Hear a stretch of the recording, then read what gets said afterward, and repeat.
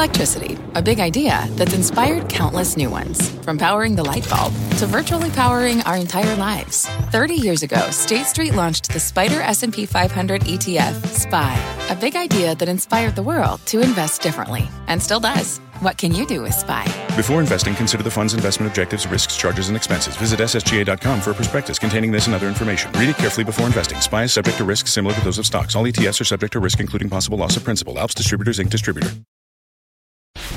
All right, thanks so much. Welcome to Closing Bell. I'm Scott Wapner, live from Post 9 here at the New York Stock Exchange. This make or break hour begins with the strength of this bull market. Today, marking 4 months from the October bottom, with stocks near all-time highs, a rally that has broadened well beyond tech.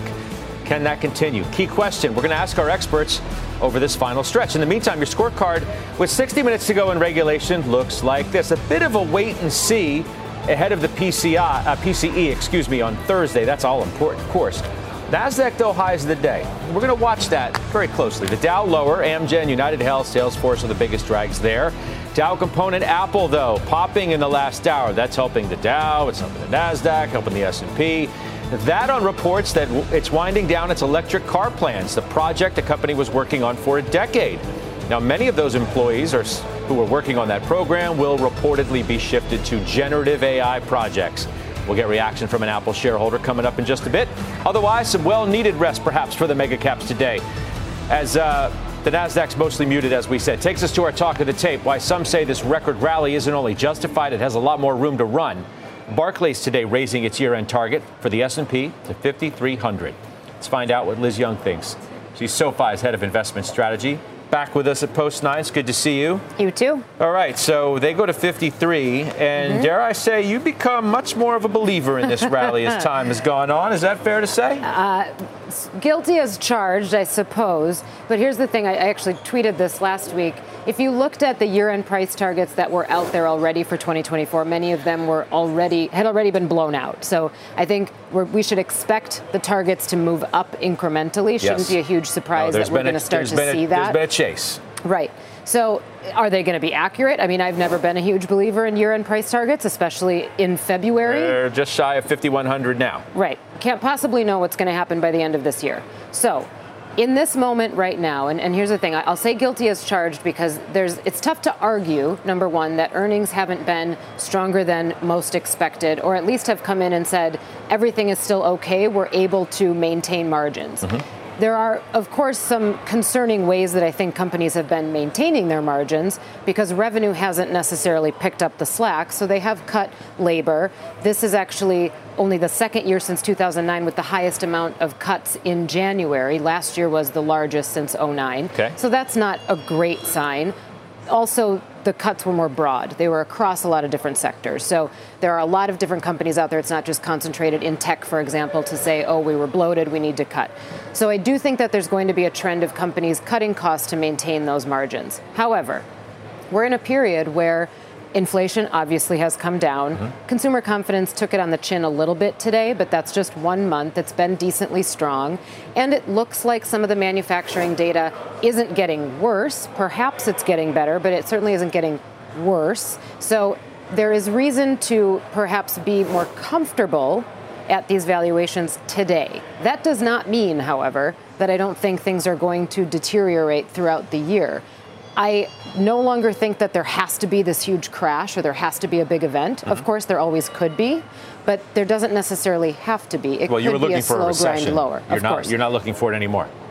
I never believe that the business cycle won't continue as it usually does. So there will be one at some point. I can confidently say there will be one.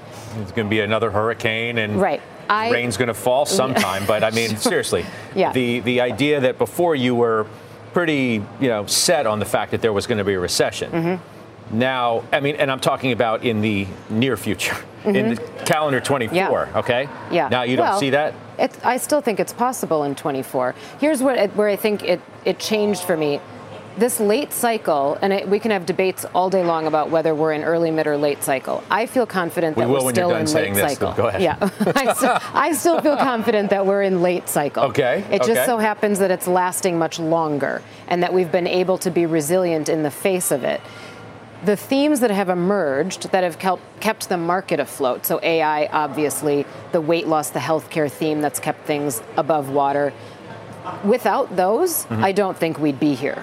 And yes, there's been some fundamental backing in some of those stocks, but the economy has slowed down. So here's where the rub is. Here's where the rub is.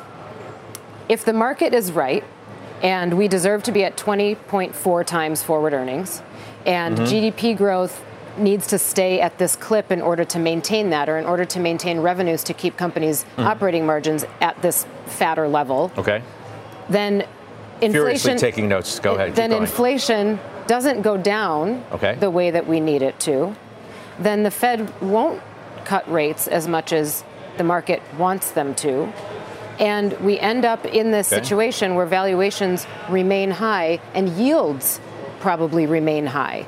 At some point, that game runs out, especially the yields game.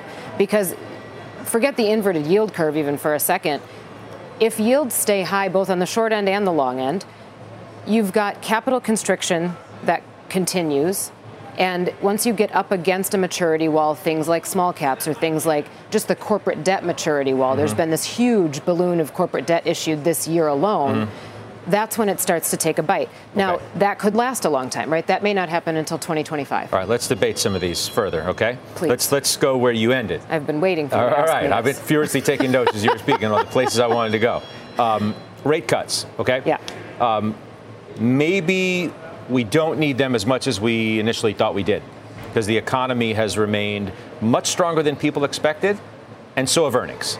So that's number one, and credit spreads are really tight. So credit's not blowing out. There's no the commercial real estate sirens aren't blaring like some said they were going to do right now. Right. Given all of those reasons, maybe we don't need rate cuts today. Maybe we don't need them tomorrow, and maybe we'll get them in the summer, and maybe that's just fine. How about that? We don't need them as long as the market does actually broaden out and manage to succeed this time.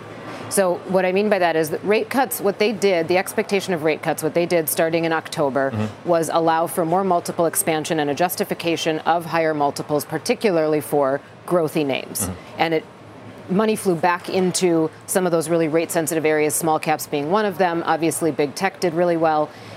If we don't get as many rate cuts as the market originally expected, then multiple expansion is not as supported, which means in order for the market to continue going up or to stay strong, there needs to be a rotation into more fundamentally based stories. What if I say to you, well, there already has been, it's not getting any credit. There's no respect. Sure. It's the Rodney Dangerfield broadening. Yeah. I could tell you right now, financials are up more than 6% year to date. Okay? Yep. Industrials are up more than 5% year to date. Healthcare, almost 8%. Healthcare, I'm sorry. It's hard for me to read my screen. Many sectors have done so much better than people would otherwise have you believe that this market is actually much broader than it's getting credit for. So we're already getting that. You suggested, well, without these two transformational trends of AI and GLP-1, that, well, we wouldn't be here.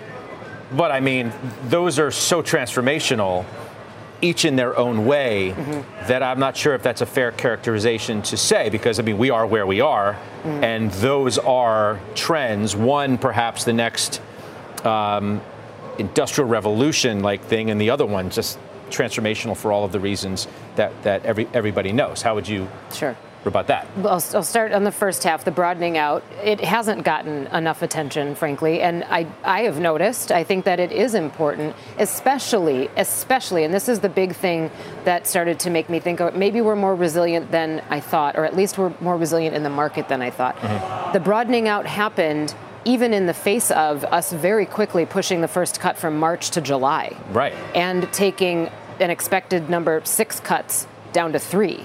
And the market faltered in some areas, mega cap tech definitely being one of them. There's obviously been a breather that's gone on, but that's okay. I mean, from a really high level, a breather is not that big of a deal. It's a minor bruise. So the fact that there's been a rotation rather out of equities, it stayed in equities and just moved around, and people are trying to find valuation opportunities. That's rational investor behavior, and I think that is good risk-seeking behavior. I mean, in other words, I was, for a moment as well, looking at, say, well, the market's not that broad. Look at the Russell. It's not really doing that much. And then I think it dawned on a lot of people, myself included, that maybe that's not the litmus test of a broadening market. You really need to look at areas like industrials, cyclical areas of the market. Yeah. Obviously, the Russell 2000 is full of regional banks, and those are still a question mark because of commercial real estate. So you can easily see why that may have, 2 steps forward, 1 step back, 1 step forward, 2 step back, that kind of activity. But as I said, you go under the surface, every sector of the S&P year to date is positive except for utilities. And that's probably for obvious reasons, too. There's been less reason to be defensive, and interest rates being elevated. Why would you buy, utility stocks en masse, correct? Yeah, correct. I also think if people are starting to seek dividends, they've gone in the consumer staples route rather than the utilities route, or maybe even energy stocks. So utilities have been underloved for sure. I don't think they'll spend the entire year in that category. But if we think about just what investors are looking for in a stock right now. So if the money is going to come out of big tech just because it got so overextended and because there isn't going to be this huge tailwind from rate cuts, where should it go? And you're right, a lot of it's gone to industrials. There have been a couple other cyclical areas of the market that it's gone to. Small caps are one of those things that keep me up at night. They always do. I'm constantly thinking about them, but they do keep me up at night because those haven't quite gotten off the mat. So that's what tells me that we're still more late cycle than earlier mid-cycle. They may just be challenged from an idiosyncratic nature because of that heavy weighting in regional banks and things, in the way that we would once look at a space. Part of it maybe isn't the way we should look at it now. But let's broaden the conversation out. Bring in Marci McGregor, Bank of America Merrill Lynch Managing Director and also Senior Investment Strategist. Marci, it's good to have you back. I hope you heard our conversation because I'd like your views as well on sort of where you think we are, and more importantly than that, where you think we're going from here. Yeah, when I think about this market, we actually did some work looking back at history when you pass these kind of round number milestones for the S&P 500. And we looked out, 1, 3, 6, 12 months out. And what we found was 75% of the time when we passed one of these round number milestones, the market was positive on all of those time horizons. So we're constructive on markets this year. We think broadening is going to be one of the themes that continues. Obviously, the Magnificent Seven has done a lot of the heavy lifting for the market because, especially on the earnings front. But tech earnings really bottomed last March. I think earnings picking up for the other 493 is going to be the catalyst to carry this market forward. Not to say we're not going to get choppiness. Washington is being noisy again. We're in an election year. It may all feel like a bit of a grind, but generally speaking, I think this market has the momentum to climb higher. In other areas beyond tech, correct? You like healthcare, you like energy, discretionary, industrials. A lot of the spaces, as we suggested in the conversation earlier with Liz, that have actually been working pretty well, they probably deserve a little more credit. They deserve a little more credit. We recently added a lot of that cyclicality in our sector portfolios. We upgraded small caps as well, in anticipation, again, of an earnings inflection point. But I also like the dividend payers. When the Fed ultimately does cut, and I would kind of argue that the Fed pivot actually happened in March of last year because liquidity has been expanding so much. But when the Fed ultimately does cut, maybe this summer, dividend payers are actually what outperform. So I think the broadening story is going to still have legs to it. Right now, we're seeing it in large cap. You mentioned in those cyclical sectors. But I think the next leg could be small caps. We all know the valuation story. The Russell 2000 is trading at a 17% discount to the Russell 1000. Rates are low. But I think it's going to be earnings that's the catalyst. I mean, Liz, this has been an equal opportunity rally, and certainly over the last month, the NASDAQ, the S&P, and the Russell are all identical, really, 3.75%. So that speaks to the kind of broadening that has some believing that we're perhaps just getting started in that, which also has them believing, like, Chris Ferrone from Strategas, who was with us yesterday, who suggests we're mid-cycle. We're mid-cycle. We're not late cycle as we once thought we might be. Yeah, well, I love Chris. I do disagree with that, though. I think the late cycle piece, we never got out of late cycle. And the real risk that we run here is I still think investors will have a preference for large cap, even if they are pro-cyclical, even if we do feel like we're going to avert recession. I still feel like the preference will be for large cap, partially for what Marci just said, because I talked about dividend payers before too.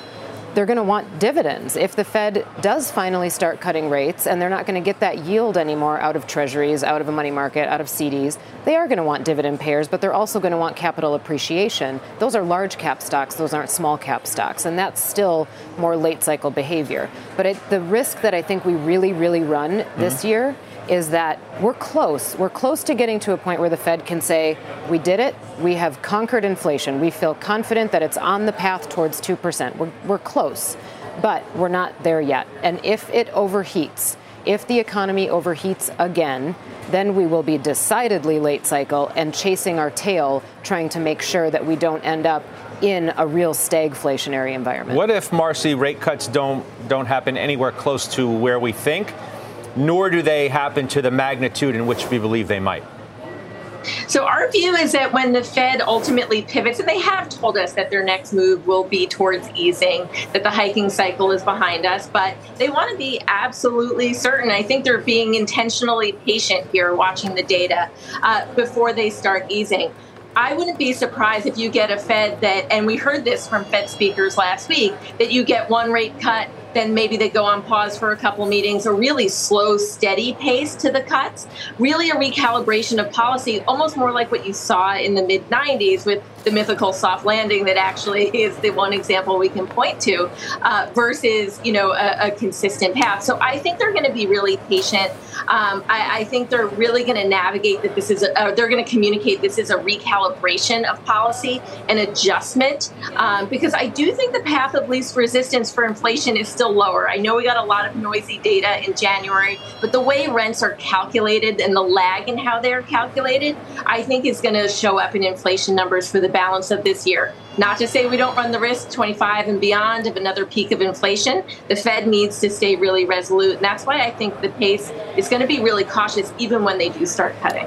Lastly to you, Liz, and briefly, PCE Thursday. How closely are you going to be paying attention to that, given what happened with the prior two reads on CPI and PPI? We figure this may be a little bit hot, but also skewed a little bit because of the time of year it is.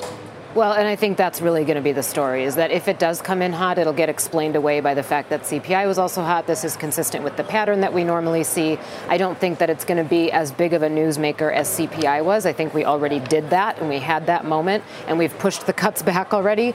It is interesting, though, that it's expected to come in at the same level that the Fed expects to finish the year, right? We expect PCE to come in at 2.4%. Core will still be at 2.8. That's what the expectation is.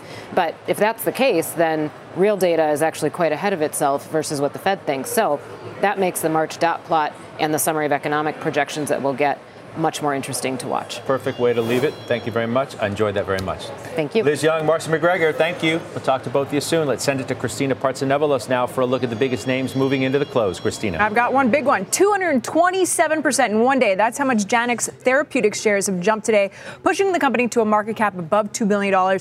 The drug developer reported positive early stage data from a trial with 23 patients. So yes, it is small, but for its experimental therapy to treat advanced prostate cancer. A TD Cowen analyst says this prostate cancer therapy has multi-billion-dollar potential.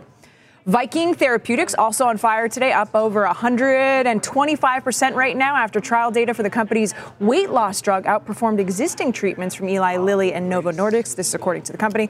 Viking said its weight loss drug led to, quote, statistically significant reductions in body weight. 88% of those patients who received the drug achieved at least a 10% weight loss. Scott. Christina, we'll be back to you shortly. We're just getting started here on Closing Bell. Up next, check out shares of Apple, a late day pop there on new reports. The company winding down its electric car plans, shifting gears towards what else? Generative AI. We have an Apple shareholder standing by with his first reaction to that news. We're live from the New York Stock Exchange. And as I said, you're watching Closing Bell on CNBC.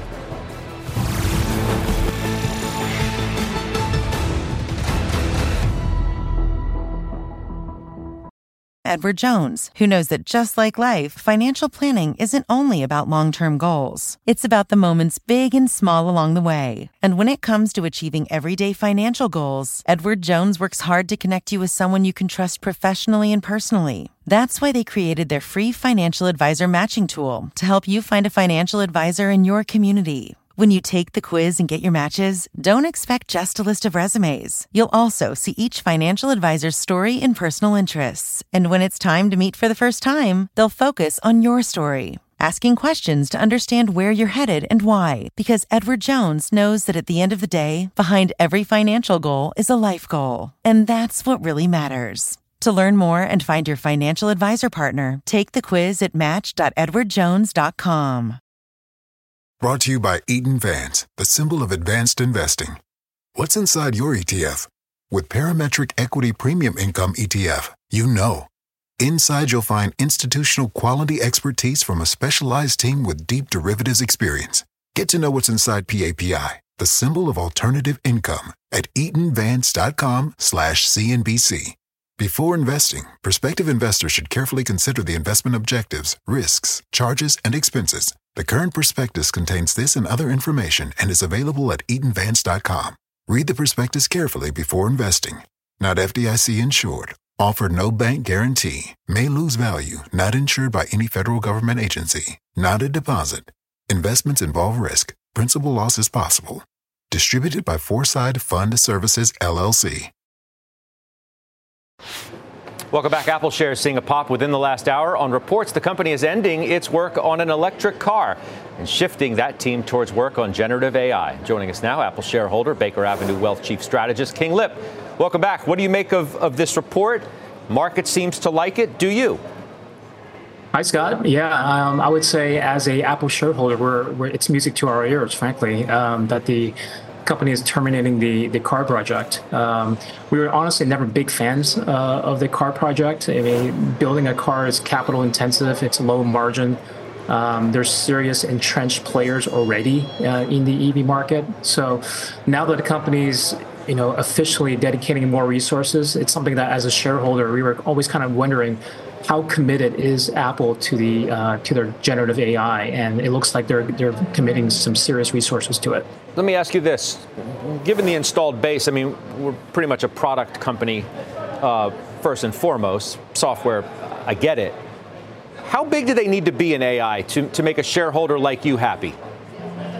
Well, first of all, I think a lot of the generative AI is going to be built into their operating system, into the Macs. It's going to be built into the iPhone software, for example. And as we know, there's a couple of billion devices, active devices that Apple has. So the consumer distribution for Apple is probably second to none, from that perspective. So I think there's a lot of opportunities there. So let's talk about Alphabet, right? Because you've got positions in all of the stocks that have mattered, okay? Including Alphabet, which is one of your top holdings. And now we seem to be talking about, even more missteps related to their rollout of whatever their Copilot or generative AI product is going to look like. How concerned are you? It has been a disappointment as a Alphabet shareholder. That being said, we continue to think the valuation is attractive on Alphabet, but it is a show me stock. At the moment, it's trading somewhere between 10 to 15% below what we think is fair valuation. In light of the fact that the company is anticipated to grow earnings, over 20% this year. We do think the company's going to get it right. The company has significant resources to be a leader in the AI arms race. So we think they're going to get it right, and we think the stock is right now selling at a discount. I'm just wondering about that. Not whether they'll get it right or not. That's not for me to judge. About the valuation. Because one of the arguments I would always hear from investors about Alphabet before we were even mentioning the words artificial intelligence was, well, the stock's cheap. You look at it versus a lot of the other mega caps, and it has a lower valuation than many have. And now you say the same thing, that its valuation is still attractive, it's still cheap, but we're talking about missteps and, using words like embarrassing when it comes to, the way that some of these things have rolled out. How can we judge both of those as equal? that the valuation was cheap before. Now it's still cheap and attractive, but after missteps. Maybe now it's actually cheap for a reason. Yeah, that's a good point. We do think it's cheap for a reason from the perspective of, as an investor, is what is Google, what is Alphabet's, AI missteps, from that perspective, and are they going to be able to get it right? So I think it's cheap for a reason for now. That being said, it hasn't grown as quickly as the other Magnificent Seven, if you would, which is the reason for the historical discount. But now I actually think, given the sort of bad news that's already been encapsulated in the stock, it actually makes it much more attractive to us. It's good talking to you. We'll see you soon. King, thank you. King Lip, BakerAvenue. Coming up, the CEO of Occidental Petroleum here at Post 9. We're going to get her take on the oil space, the Crown Rock deal, and Warren Buffett's latest comments about that company. It's just after the break. Closing Bell's coming right back.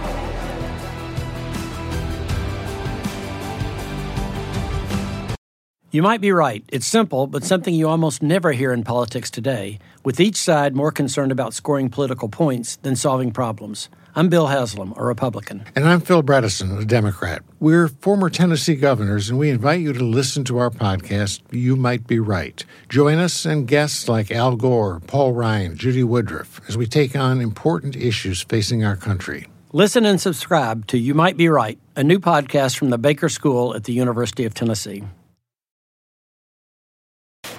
Shares of oil and gas giant Occidental up less than 2% year to date as prices of both commodities have languished.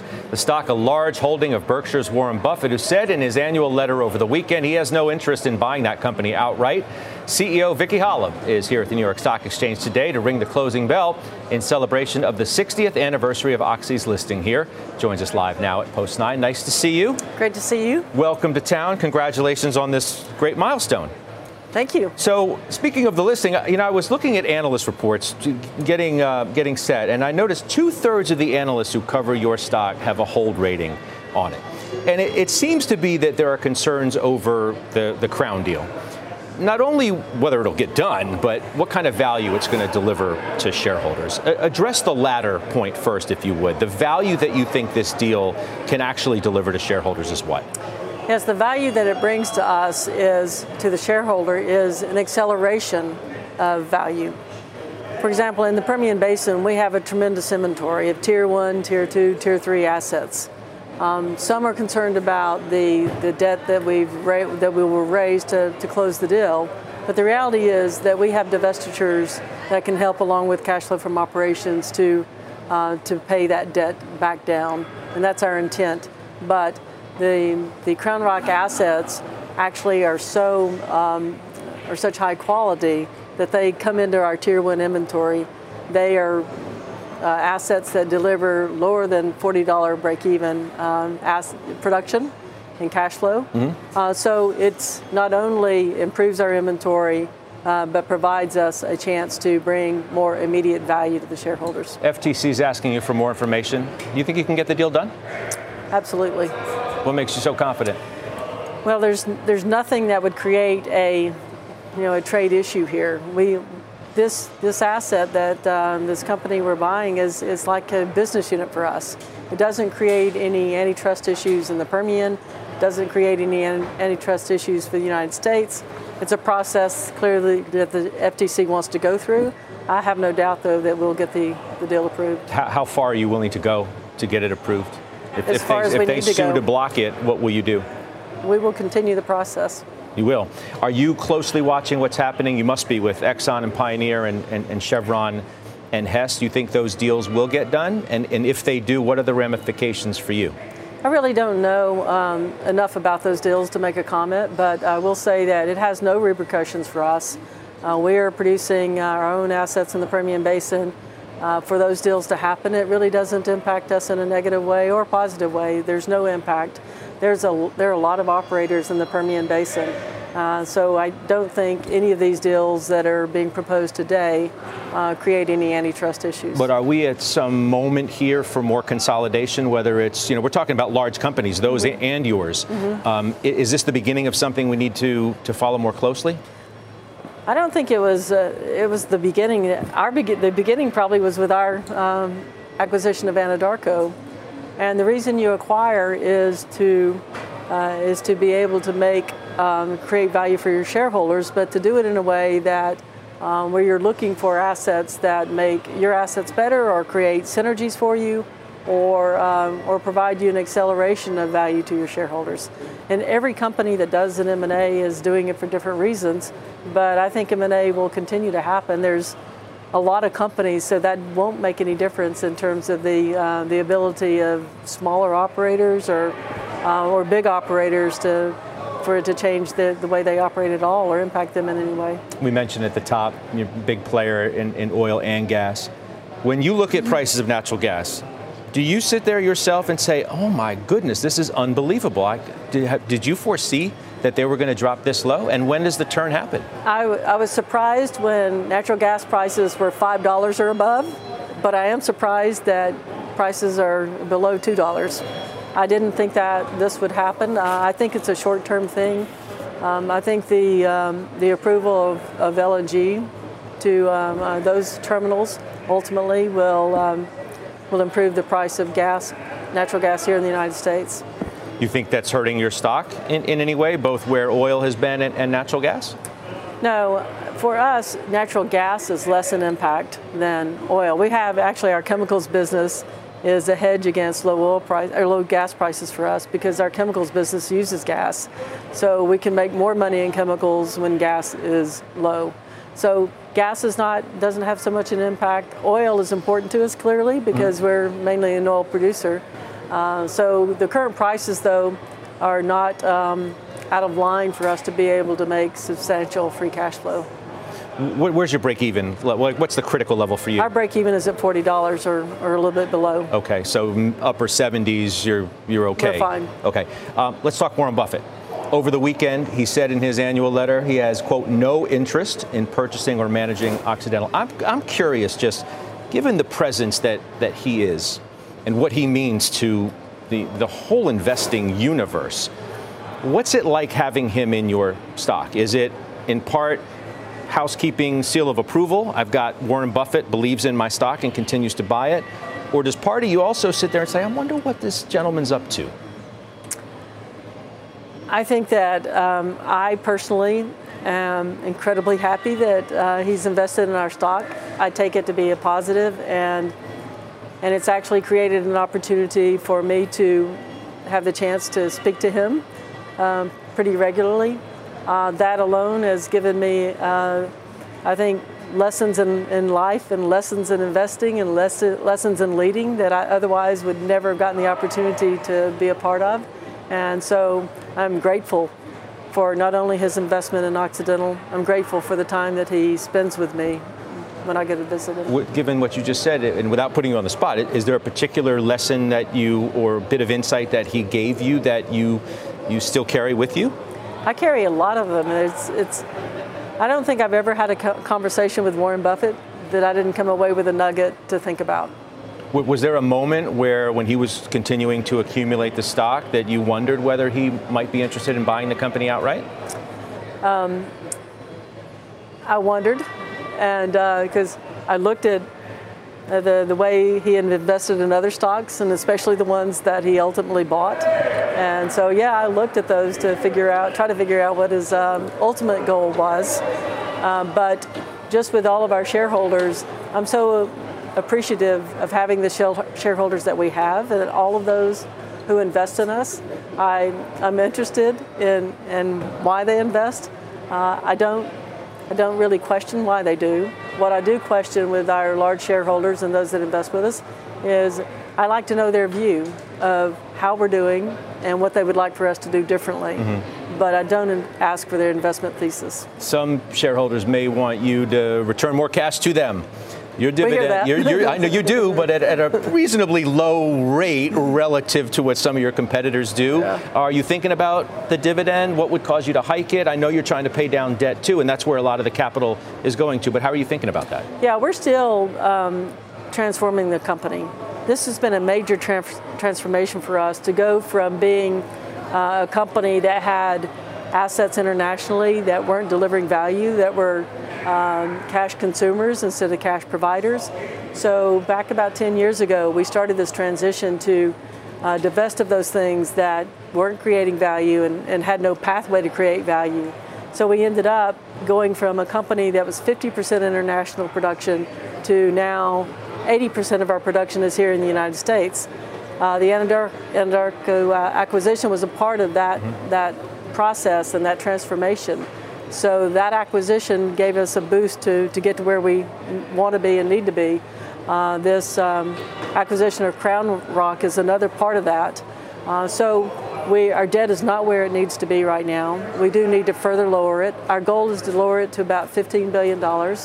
And then we'll get back to the rest of our value proposition, which is to provide a growing dividend for our shareholders, but to do it within the means that whatever happens in the industry, we can still provide and support that dividend at $40. But also sharing, one of our value propositions is to create value for our shareholders, not just in absolute terms, but on a dollar per share basis. So share repurchases are also a part of our value proposition. So as soon as we get the debt back down to where we need it to be, we'll start the share repurchase program again and start creating value that way. That then enables us to grow the dividend without the absolute cost going up. So it's all a part of a model that's going to ensure that we protect the downside, but create value on an ongoing basis so the shareholders see what the delivery of that on an annual basis should be in the future. We wish you well, and you have fun on that balcony right over there.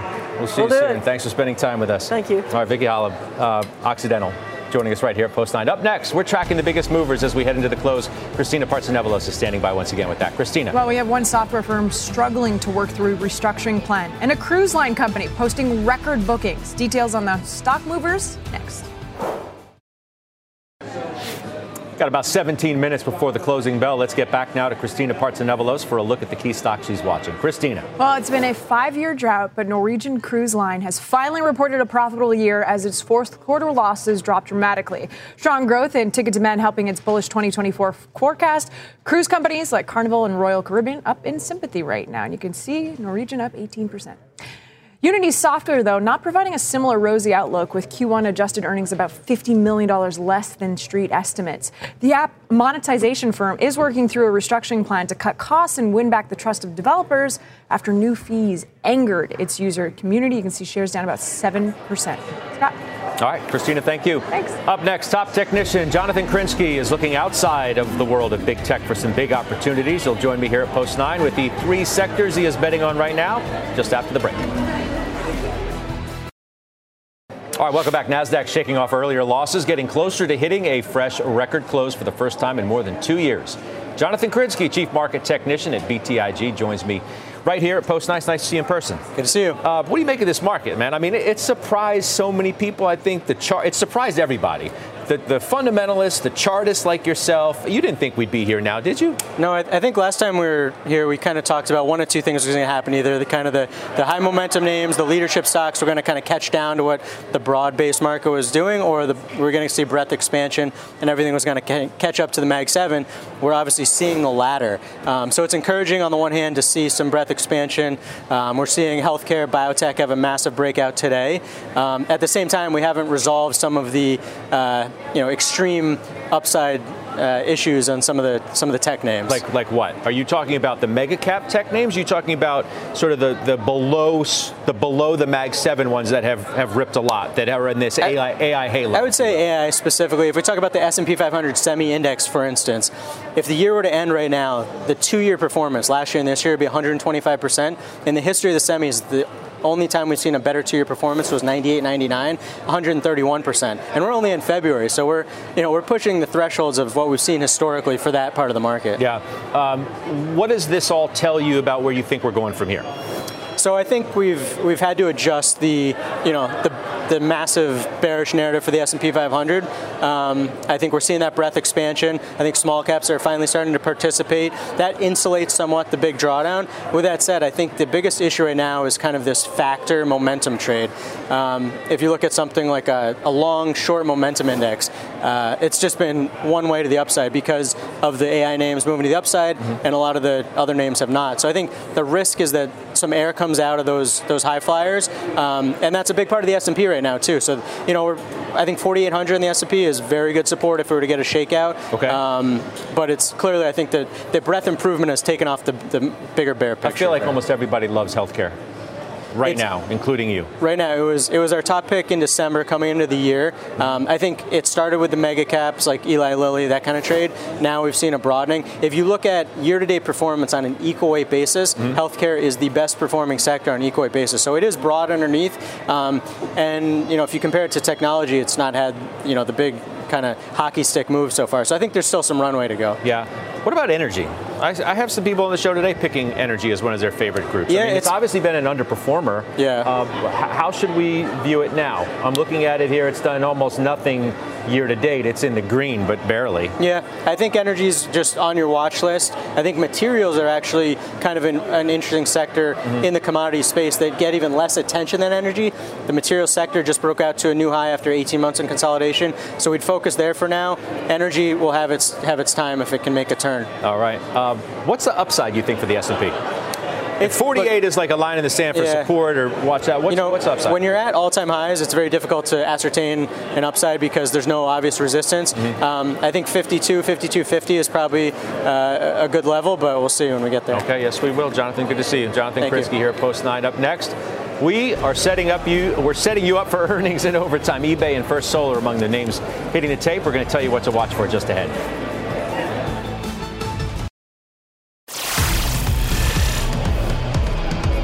All right, we're in the closing bell market zone. CNBC senior markets commentator Mike Santoli here to break down the crucial moments of this trading day. Plus Courtney Reagan on what to expect when eBay reports in overtime today. Pippa Stevens following First Solar's quarterly release. We're going to get to all of that in just a moment. We do have some breaking news regarding United Health.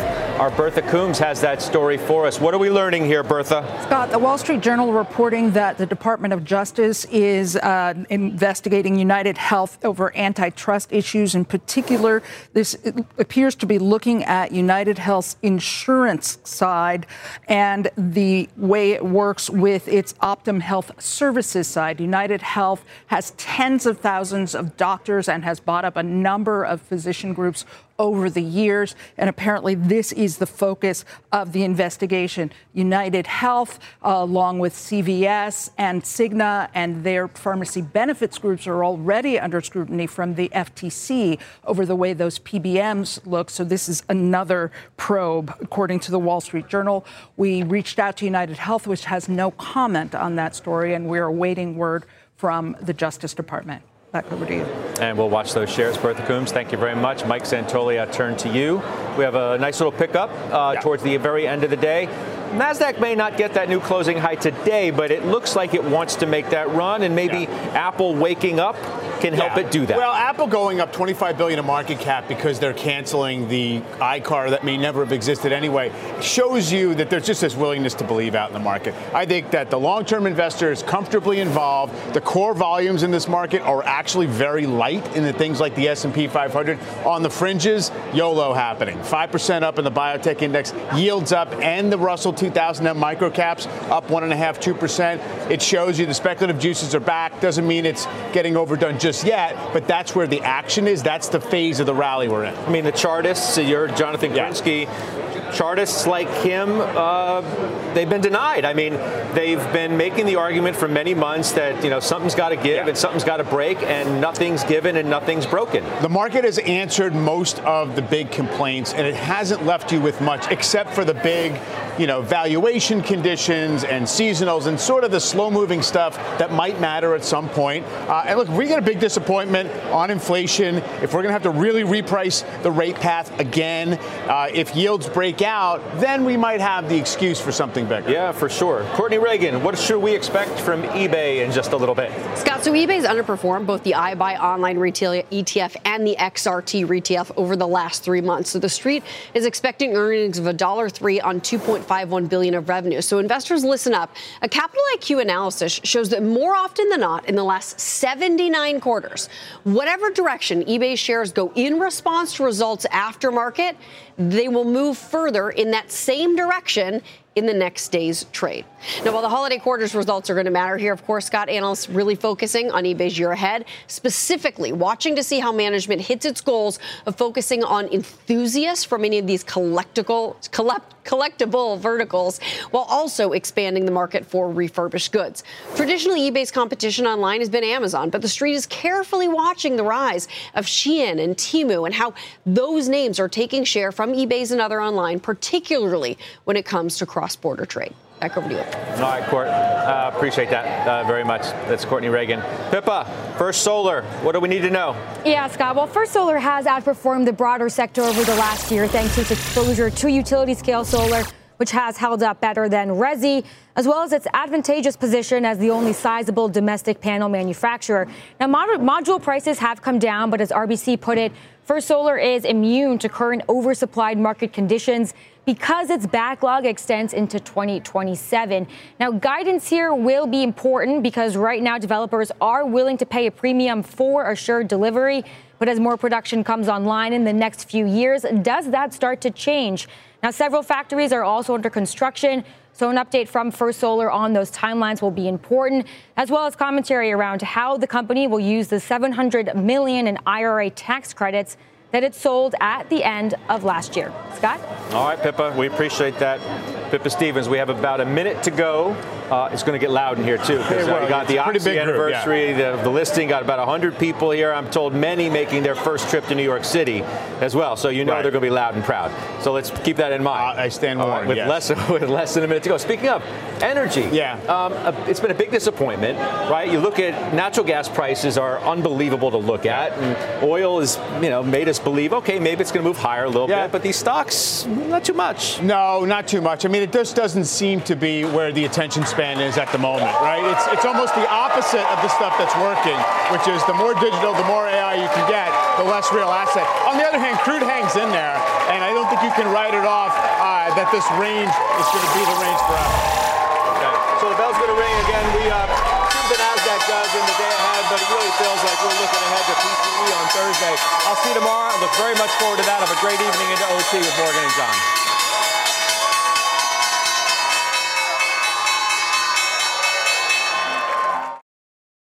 You might be right. It's simple, but something you almost never hear in politics today, with each side more concerned about scoring political points than solving problems. I'm Bill Haslam, a Republican. And I'm Phil Bredesen, a Democrat. We're former Tennessee governors, and we invite you to listen to our podcast, You Might Be Right. Join us and guests like Al Gore, Paul Ryan, Judy Woodruff, as we take on important issues facing our country. Listen and subscribe to You Might Be Right, a new podcast from the Baker School at the University of Tennessee.